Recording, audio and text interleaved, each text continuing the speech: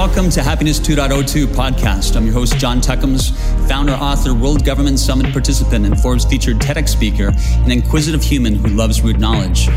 Happiness 2.02 is a mental health show for entrepreneurs that provides the full human cognition and the full breathing oxygen tools to rapidly shift states of mind and increase energy. Podcast guests include organization founders, world-renowned executives, MDs, PhDs, and remarkable leaders who have incredible stories and are helping billions of people to find their happiness oxygen. You're listening to Happiness 2.02. This is your host, John Tuckums. You're listening to episode 1 with Mark Metre. Mark is a Forbes featured keynote speaker, the host of Humans 2.0 podcast, which is a global top 100 show that interviews world-class human beings, and a best-selling author. While listening to this podcast, if anything stands out to you as thought-provoking or remarkable, take a screenshot and write down what you've heard from Mark. Post the insight on social media, text the idea to a friend, or email what you've learned to a family member. Get this information out there. Without further ado, episode 1 of Happiness 2.02 podcast with Mark Metre. So Mark, time, as we know, is a finite resource. Underlying everything that you do across your life, your book, your remarkable podcast, your speaking engagements, why do you do what you do? Ultimately, what drives you at your core? Yeah, John, this is such an amazing question. And, to be honest with you, I don't really believe in passion in the sense of, I definitely think that passion is a real thing, but I find that pain is really where your passion lies. That real primal sense of pain that whether it's you feel on a daily basis of being a human being and the ups and downs, or like I know for me, a big motivator of why I do what I do is because I don't want the 12-year-old version of myself and all the other millions, if not billions of people out there that were like me to go through what I did without the right information, without the right knowledge. And so, I spend most of my beginning part of my life really trying to hide about who I was to the world, really trying to hide, not trying to share people my story. But yet today, that's like literally all I do. All I do is, or at least a big part of it, is go on podcasts and speak and talk about my story. And so that is really what drives me to my core, man. That's a great question. Yeah. And was there a certain point in time, like early on in your life, that it kind of is that trigger moment when you look back now? That's the moment where I started, or I look back to now as the piece that I had the most intense pain. Was there a moment around that, whether it was with family or some kind of outside force, that when you reflect back now, that really is that the core of that? Yeah, I mean, I think the biggest thing is that when I was about 18, 19 years old, I fell down an even darker path in my life where, the first section of my life, I wasn't really living my true life. But yet, it wasn't that bad per se. But when I was 18, I really sort of began to feel the consequences, like the delayed consequences of our choices 10 years later. And I realized that is no life to live. And for me, that looked like at one time being suicidal. At one time, that looked like I was socially isolating myself. At one time, that looked like I was obese. I was depressed. And so when I was about 18, I really made a conscious choice to totally blow up my life and go 180 degrees. And, for sure, there were many people that helped me. There were some trips that come to mind that were sort of signifying of that. But to be honest with you, it took me reaching my version of rock bottom to finally sort of create a foundation to build my new life on top of, which was like 5 years ago today. Yeah, that's absolutely amazing. So many people go through their entire life never reaching that point, and you're able to achieve that at such an early age. When you look at that point in time, if you want to go into a little bit more specifics, was it a book that you read, or was it some person that you spoke to, or someone that you heard? Especially if you want to give a shout out to anybody that was incredibly instrumental at that period of time, knowing that there was probably several influences that were guiding you at that stage, including an internal force within inside you. Yeah, for sure. That's a great question. So It was quite interesting. So when I was about 18, I really felt quite alienated. I had already achieved a level of financial success and public success that nobody really in my family or my friend group had achieved. And so there was definitely some part of me that honestly felt alienated, that I was totally different than everybody else in some bad ways and some good ways. And, some events, some things that come to mind are, when I was sort of at my rock bottom, one of the problems that I ran into was I couldn't fall asleep anymore at night. And so what I began to do was I began to walk around my city, and I lived in Boston, and I just began to walk around at night. And I remember on one of those nights, I listened to my first podcast episode ever. And that podcast episode was from Tim Ferriss. And literally like the first podcast I ever listened to was Tim Ferriss talking about the time where when he was in college, he was also suicidal. And I remember listening to that while I was suicidal and in college. And I was like, wait, this guy now, today, Tim Ferriss, super uber successful leader, doing a lot of great things. He was once in the same exact position as I was. Maybe I'm not totally messed up. Maybe there is still hope for me. And so that for me sort of had a glimmer of hope. Another big thing was during the summer, I ended up taking a trip with my family. And we ended up going to Egypt, which is where my parents are originally from. They came to America before I was born from Egypt. And I remember I went there, and this was about like 2015, 2016. And Egypt had just gotten out of a series of revolutions triggered by the Arab Spring. Yep. And they really went through hell. And they had their governments, their dictators changed multiple times. There was one time where Islamic fundamentalists almost took over the country and were going to change all the laws. And it was just real turmoil. And it was sort of getting back on its feet. And I remember talking to my cousins, and they were telling me, we can't find jobs. There's all these problems here. And I remember like walking on the street and seeing like homeless people. And I remember just thinking to myself, like, wow, like my parents kind of left this country where they were from, where they had their family, their jobs, their degrees in college, all these different things to just give me and my sister and our family a better life in hopes of just coming to America and creating more opportunity. And those were some of the pieces that really began to enable me to understand of like what I have today is an insane opportunity. And like a lot of people say, like you did, for example, like it's so great that you found out about all these things that you talk about early on in your life. And I'm grateful for that. I definitely think part of me is kind of like an old soul, but I also think a big part of it is just because I've gotten here because other people before me have pushed their knowledge, have spread their knowledge, have written books, have created podcasts. And no doubt I would not be where I am if it wasn't for the billions of humans who have come before me. And when I understood that, and I understood the opportunity I had, and just quite frankly, the opportunity to scale any kind of message because of exponential technology, I really did realize like, wow, I literally have an opportunity that no other human being throughout human history has ever had. And so that for me was a massive, massive motivator. And when that happened, at that time I was obese, and also at that time, I didn't really know much about like all these words that we talk about, like mindset, psychology, self-development. I didn't even know these things were a thing.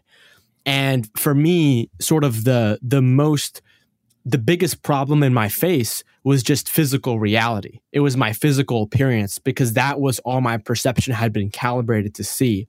And so a big part of my journey too was just starting off and trying to figure out like, how do I lose weight? And I remember Googling this. Yeah. And for anyone else who's Googled this, that, the health and wellness industry will hit you with 18 billion different results on how to lose weight. Yeah. Try this diet, drink this detox shake, drink this, eat that, don't eat that, do intermittent fasting. No, you should eat 6 times a day, all these different things. And so I played around with that. I played around with many different forms of diets, and I didn't really get far.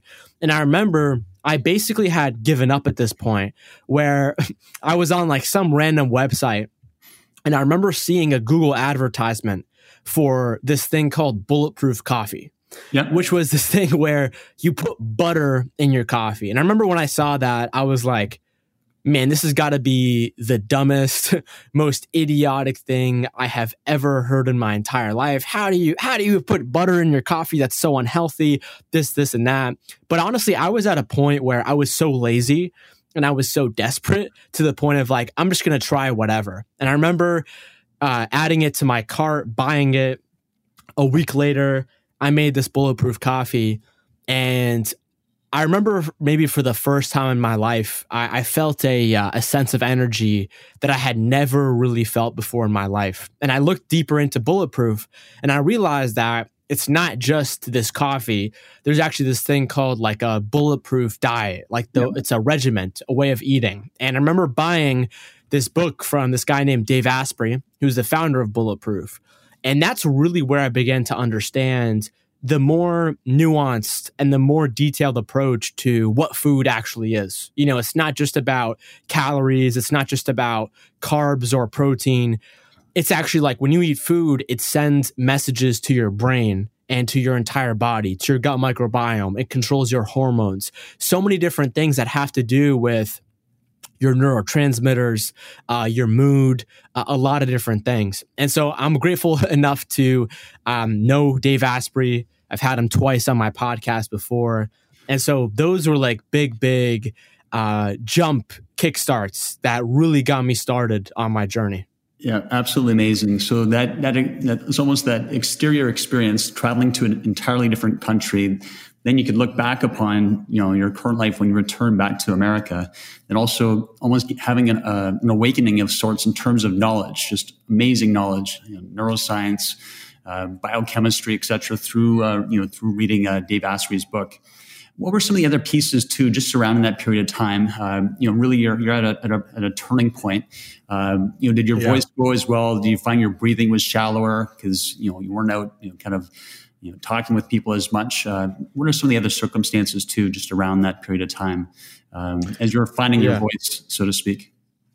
Yeah, man. So it's really interesting, right? So a lot of people today know me for talking about shyness, social anxiety.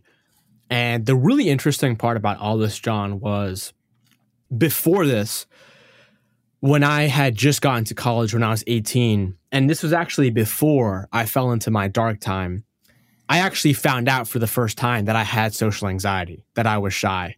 And the really interesting part about this was I tried to begin to tackle this problem beforehand. I had tried to go out there and not be shy anymore. I tried to put myself forward and to not speak up. And the reality is that the problem actually got worse for me. I actually got way more stressed. I think my nervous system began to crash. And I think that's actually what led me to facing my version of rock bottom.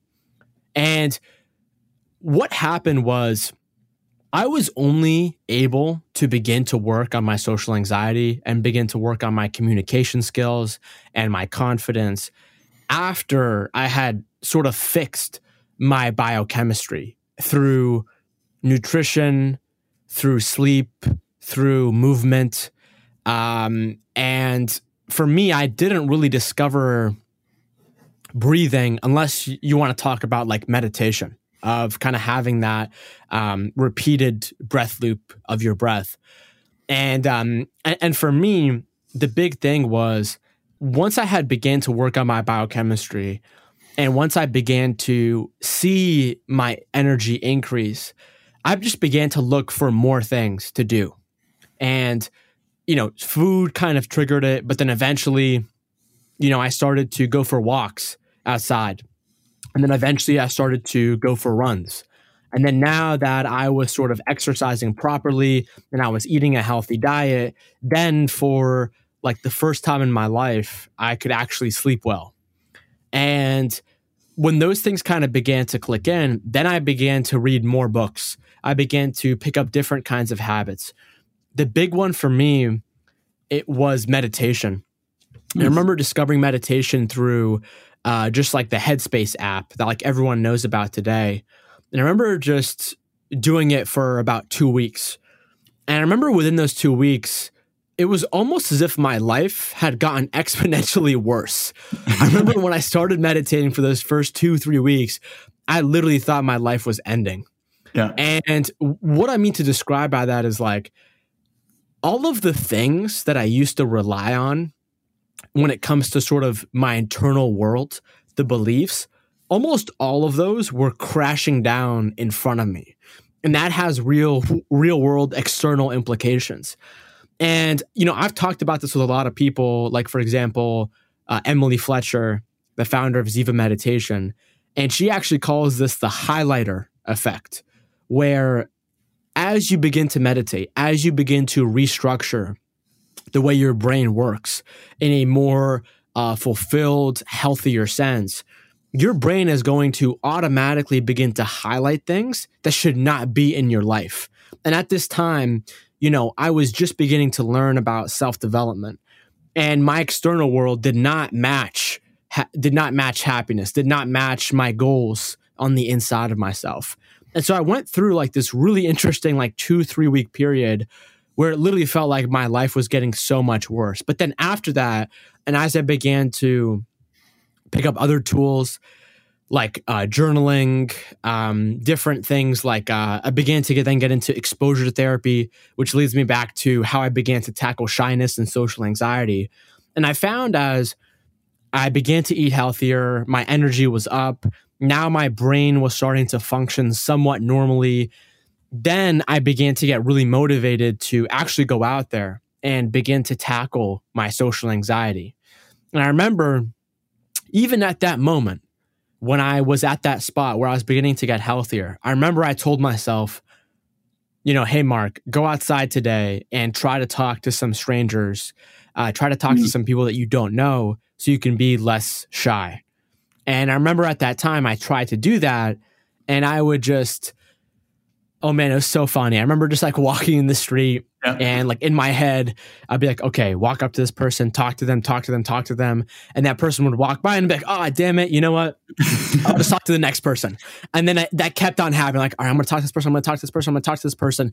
And then my brain, even though I was getting healthier, my brain would still hold me back. And, you know, this is because I faced social anxiety for almost a decade of my life. You know, if you are in a problem, if you have this certain mental health problem for that long, it's going to take a lot more than a couple tries, and you may have to approach it from a different perspective. And so what I did was I kind of went back to my room and I was like, okay, this is not working. And I remember being discouraged for a little bit, but then going back to the drawing board and saying like, how can I get myself to do this?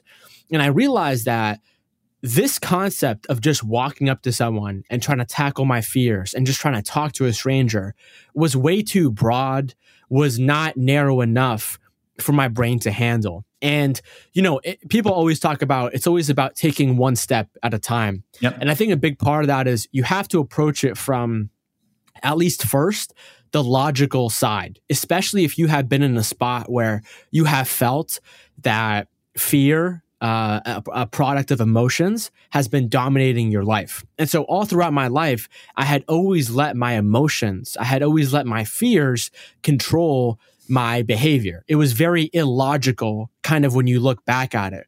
And so I realized, hey, if I have to do this, I can't go off of my emotions. I have to go off of logic. And so I kind of broke it down like a math problem. And I said, hey, I'm going to go outside today and I'm going to talk to 5 people and I'm just going to ask them what the time is. And I remember going out there and I think the first time I messed up, but then the second time I walked up to someone, I said, hey, excuse me, sir, I hate to bother you. Can I ask you what the time is? And the guy looked at me. He realized I was like extremely nervous. I was like sweating buckets. And he was like, "Yeah, it's 11:45." And I said, "Okay, thank you." And so basically, I did this on the streets of Boston. I did this like eventually when it was wintertime, like in malls and indoor places.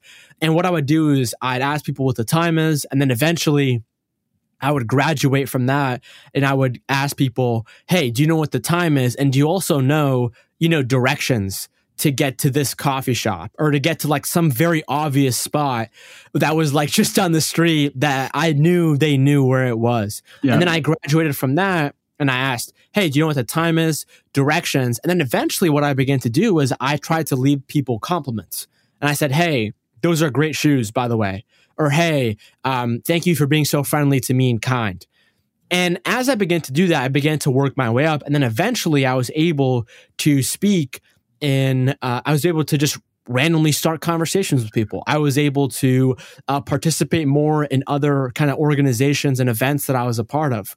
And through doing that, that was really where I was able to kind of set up this biochemical runway that eventually enabled me to actually begin to conquer my fears. But before that, I tried to do it and it just did not work. And like in my book, that's why I start off like in one of the first like applicable chapters, I say that biochemistry is a great starting leverage point because it almost gives you that runway to then begin to work on, your mindset, your belief system, and so on and so forth. Yeah, absolutely amazing. I love the story, and that biochemical runways is just a phenomenal way to describe it.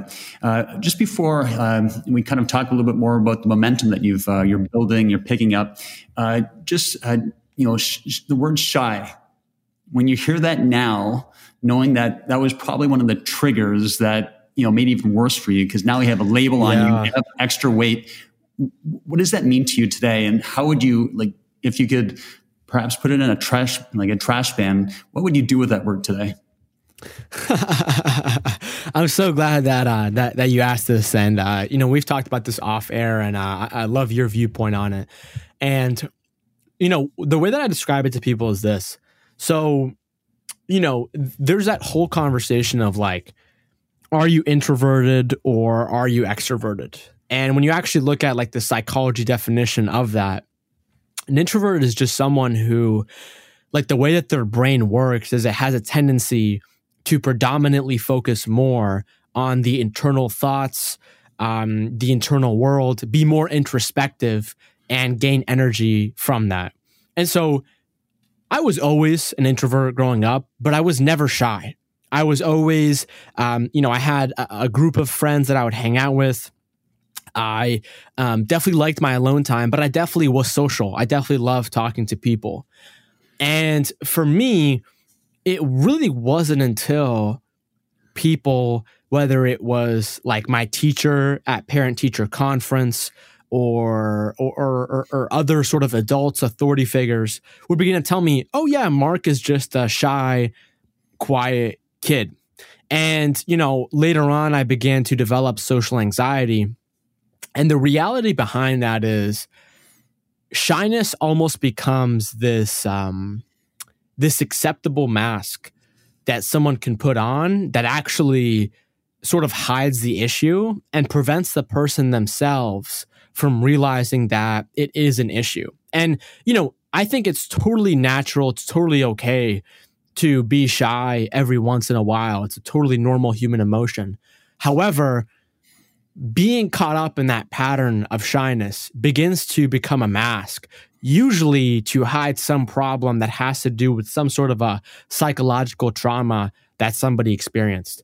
And so the really interesting part about this is, like when I go speak at schools or high schools, or when I used to before this whole COVID thing, I would see kids, I would see people, and even like at corporations too, I would see people and I could immediately tell that they have been labeled shy. They have been told that they're this and that, and they have social anxiety. And so I think that when it comes to sort of these labels, they can both be good and bad. Good in the sense of, so for example, when I was 18 and I actually realized that I had social anxiety. That became a great liberator. That actually gave me a lot of power. Why? Because throughout my entire life, when I had just gone on, I had no idea I had social anxiety. Mm-hmm. And whenever I tried to speak to someone, my brain, my nervous system would stop me. And because of that, I just thought that there was just something wrong with me. I thought I was born as some sort of a moral failure. I was sort of broken. I would never be able to get fixed or healed or anything like that. And so when I found out that social anxiety is actually a real thing, that gave me a lot of power because it began to kind of build the perceptual framework in my head of, rather than looking at myself like some sort of a broken product that is just somehow flawed in some obscure way that I didn't know, I began to realize like, no, social anxiety is like this real scientific phenomenon. And when I had that understanding, then I really began to look at it as more or less like a science project where I could begin to change things. I could begin to experiment with things. I could begin to put in, X plus Y, might give me Z, or it might give me a different output. And that really sort of gave me the foundation to experiment on. But yeah, and honestly, like ever since I've been talking and my book came out, the amount of people that I have heard, whether it's parents that like have podcasts themselves or they're just friends of mine that tell me that their kid has been labeled shy, honestly just breaks my heart, because the reality is, society says that the person who is sitting alone at the lunch table or the person who is sitting alone at the library is doing so because he or she is a shy introvert. And like that may be true, who knows?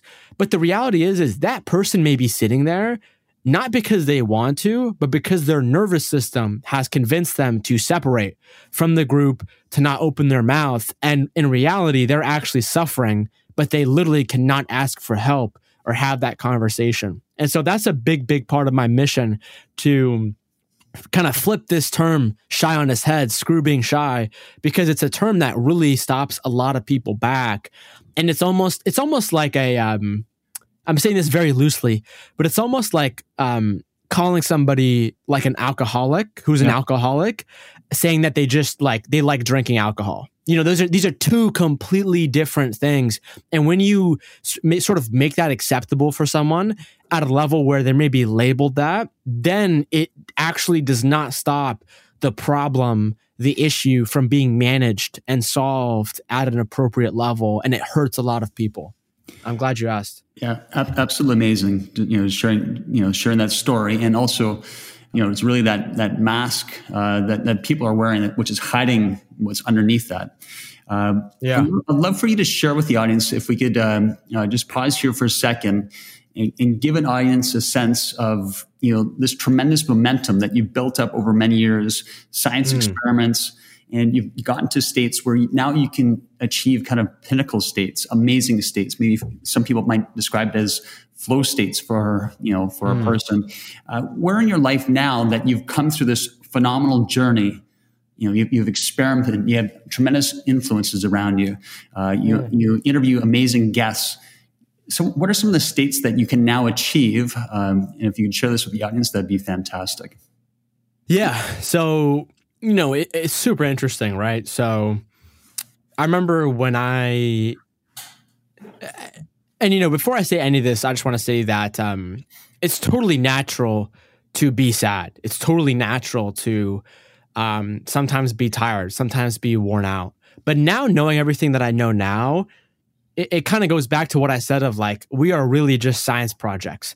And when you have networked with the people that I've networked with, like top biohackers in the world, high performers, you really do realize that you kind of have the controller in your hands, so to speak. And now, for example, if I have to hop on a meeting or if I have to do something, and let's say I'm not in a great state, I mean, it's very easy for me to shift into that state. Whether that is with my breath, for example, whether that is through meditation, whether that is through just convincing myself, strategizing between the logical and emotional parts of my brain, whether that is going for a walk, doing some kind of exercise, physical exercise, or breathing exercise. It's really enabled me to do that. And like, for example, when I was writing my book, getting into states of flow were extremely, extremely important because, like, for example, and this really depends on the person, everyone has different triggers, but for example, I am someone who, if I want to write, if I want to be creative, it definitely has to get done in the earlier part of the day. That is sort of before the inner critic inside of my brain wakes up. Yep. Because if I try to do that stuff at night, like if I try to write at night, it's just not going to happen, And so a part of it is just learning more about yourself. Part of it is learning how you sort of work. And some people may be the opposite. Some people may not really be able to do creative things in the morning. They may say that stuff for nighttime and vice versa. And actually in my book, I actually take some research from the Flow Genome Project, which was started by Stephen Kotler and Jamie Wheel, who've been on my podcast twice. I talk about these 19 different triggers that someone can use to get themselves in a state of flow. And the way that I actually put this up, and I don't know if it's why you're asking me this question, but the reason why I think it's so important is because, it's one thing to read a book. It's one thing to get the information. It's one thing to know something in your conscious mind. And it's an entirely different thing to actually do it. And in my book, when you talk about things like mental health and transformation, you're talking about someone's experience of life itself. That's like the deepest to its core. And that can be extremely hard to change, even if you're reading the best book in the world. Yep. And so the way that I talk about flow is, it is this ultimate highway of learning. Because if you are not able to get into flow and you have a lot of potentially these mental health issues, a massive part of your brain is stuck between the past and the future, usually due to psychological trauma that makes someone anxious or depressed. And the reality is if you're in that state, you're just not going to be able to effectively learn, right? Like I remember, for example, when I was growing up, I was a straight A student. But when I had my chapter of racism and psychological trauma, all of a sudden my grades plummeted. All of a sudden I got diagnosed with ADD and I couldn't focus in class anymore. It's not because I all of a sudden got dumber. It's because I literally could not focus. I literally could not learn. And so I kind of talk about in my book, flow, putting yourself in this present moment state as this ultimate highway of learning, of hey, if you can do this, you can apply everything else in this book that I talk about way, way easier and kind of give you a bigger bang for your buck. So, yeah. Absolutely amazing. So it's really that that learning over time. But now you've gotten to a stage, and understand. I want to come back to your book in a second too. It's really about learning how to get to that Uber state, as rapidly as possible when you need it. You don't need it all the time, but you have now the ability to turn it on. Versus in the past, in your past life, really you weren't able to tap into that area of yourself on demand, so to speak. Is that a safe way of saying it? Yeah, for sure. I mean, it's not like I just randomly sat, in my room and just made this stuff up. And I'm grateful for that. Yeah. I remember two things two events in my life. One of them happened last year. The other one happened the beginning of 2018 that I call mystical states. One of them happened through meditation. The other one happened through this thing called holotropic breathing. Essentially what happened was I remember I was meditating. It was very random. I did not do a specific meditation practice. I did not, it wasn't any specific unique day.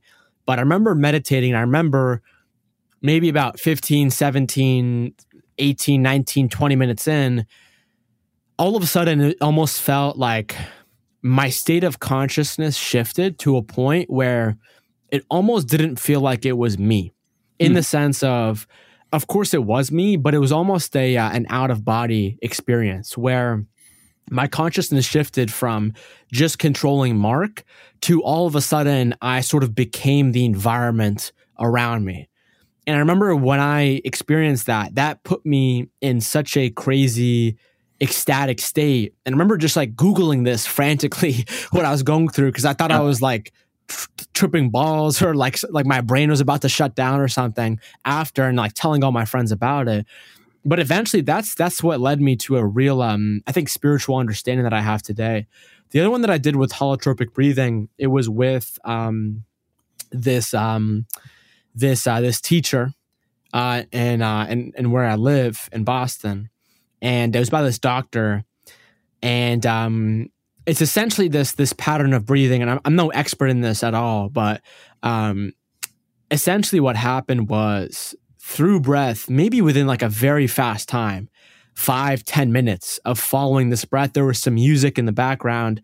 All of a sudden, I probably felt a peak emotional state, and that completely changed my life because, growing up, I was always told to kind of be a man, and to ignore my emotions, and to just be logical, and to just be rational. And I think that can have, sort of its right place, right time.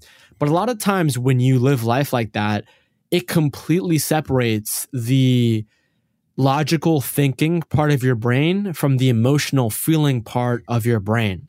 And when I did holotropic breathing, it almost felt like that is the first time where I was able to bridge both of these worlds together. Yep. Because there are both consequences to, going back to what I said of just thinking logical or being too emotional and getting caught up in fears and anxieties. And so when I was able to do that holotropic breathing, that really led me back to, quite frankly, my past, of the times where I had ignored my emotions, the different times when I was a kid and I had nervous breakdowns and I had panic attacks that really shifted my nervous system.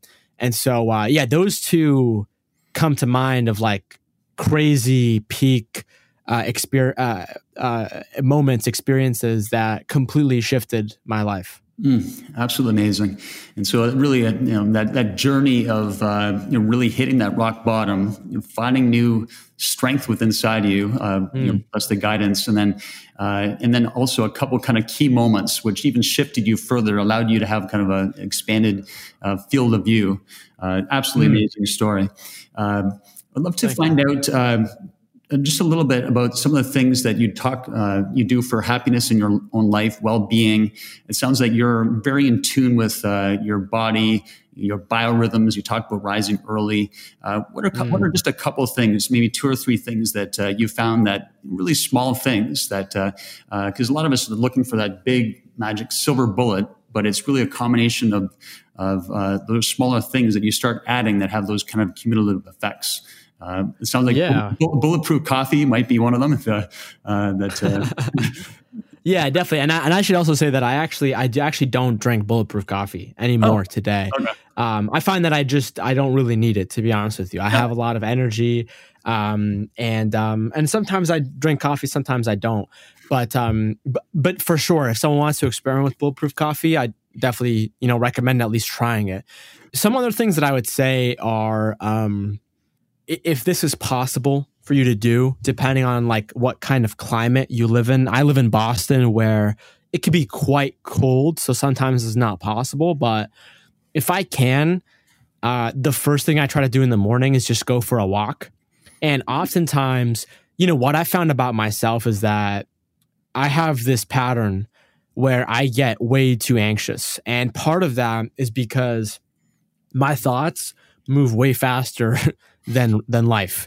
Yep. And I find that, honestly, like sometimes when I wake up in the morning, sometimes I have trouble meditating and just sitting still because of the rate of my thoughts. And so what I've found is having like this physical output of just walking feeling the fresh air, not getting too much in my head, feeling the sunlight for many different, reasons, is extremely, extremely helpful. And I often find that literally just going for like a 10-minute walk, a 15-minute walk, I usually come back and I feel much, much more balanced. Yeah. That's one. Another one that comes to mind is one of the things that I absolutely love doing is having some form of creative expression.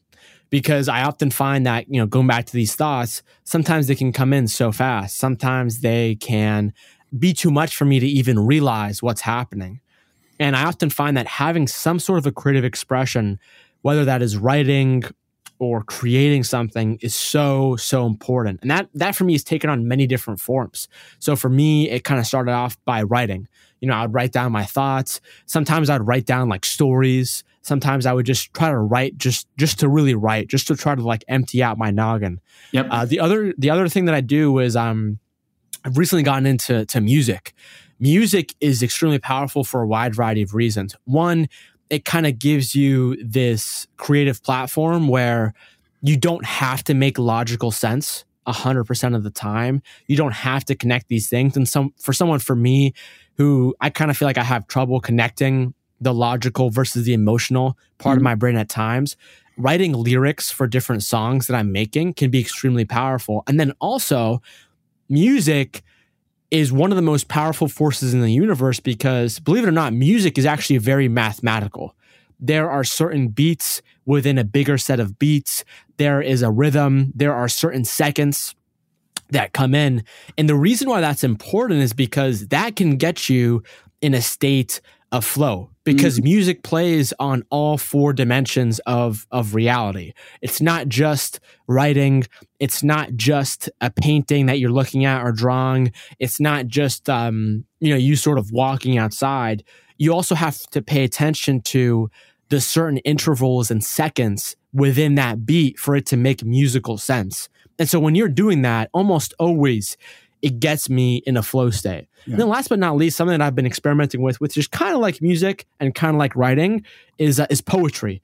I have been just going in and trying to, again, write more emotionally, to not necessarily talk about the logical things in life, but to try to talk about the more the realities. And sometimes what I found is it's hard for me to admit things to myself, but if I'm able to write them in a more creative way, one, that gets my brain really going. And number two, it's just another form of therapy. I'm much more able to express myself in a different sort of medium, in a different sort of format.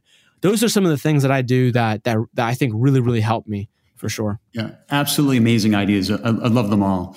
I'd love to find out a little bit more about the projects that you're working on. Obviously, releasing a book. There's an incredible amount of work that goes into it. So, how can people find out more about your projects, and can you tell a little bit more about your book? Yeah, definitely. So, a good spot for people to check out what I've got going on is just my website, which is my first and last name.com, markmetry.com.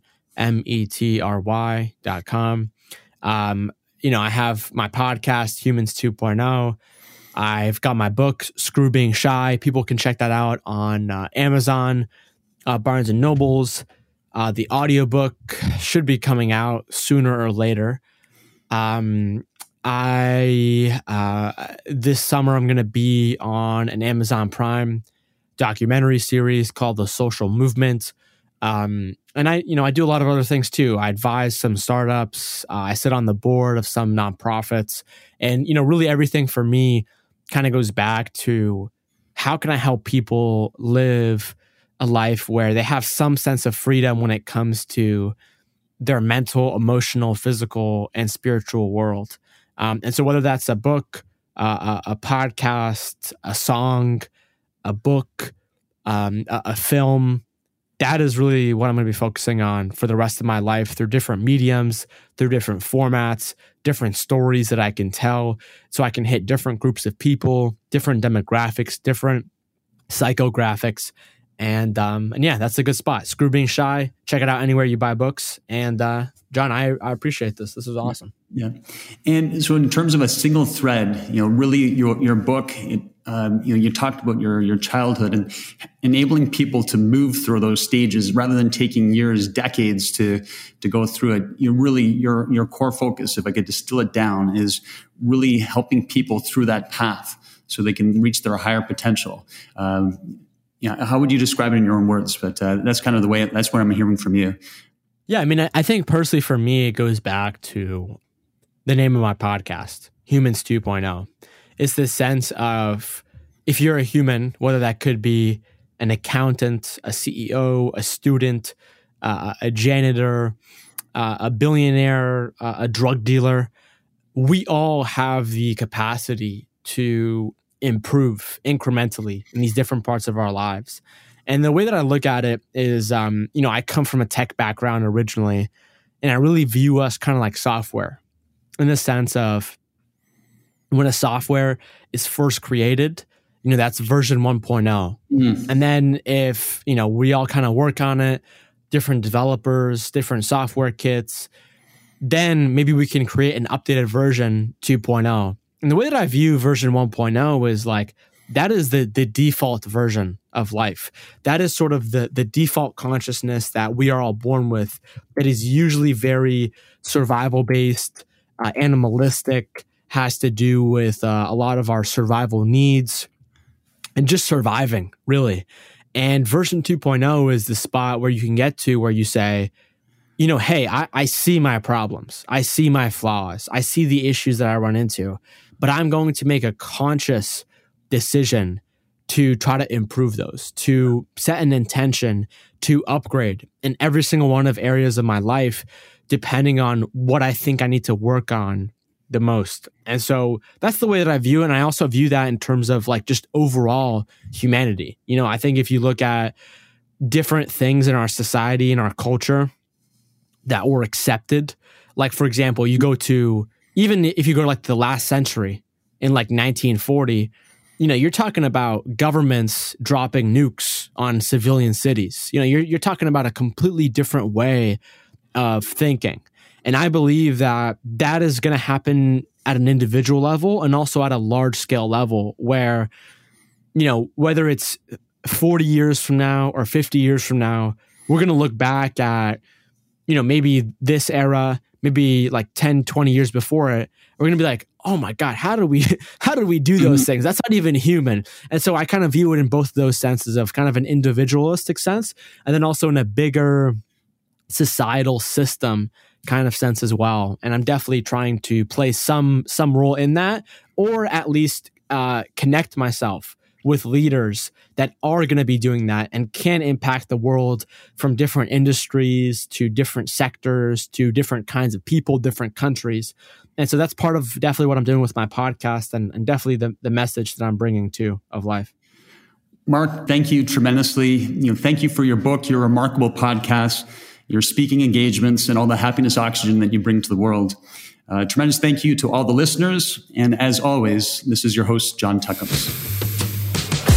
You have made it to the end of the podcast. It's your host, John Tuckums. I want to take this moment to sincerely thank you. I'm incredibly grateful for the time you are taking to invest in your life. And if you gained something valuable from this episode and want to give me value somehow, I would tremendously appreciate if you went to Apple Podcasts, iTunes. If you have an Apple product where you listen to this podcast and leave this show a review, you are free to send me a message or email. Contact information is in the description below. Thank you again for listening, and thank you for your contributions in helping billions of people to find their happiness oxygen.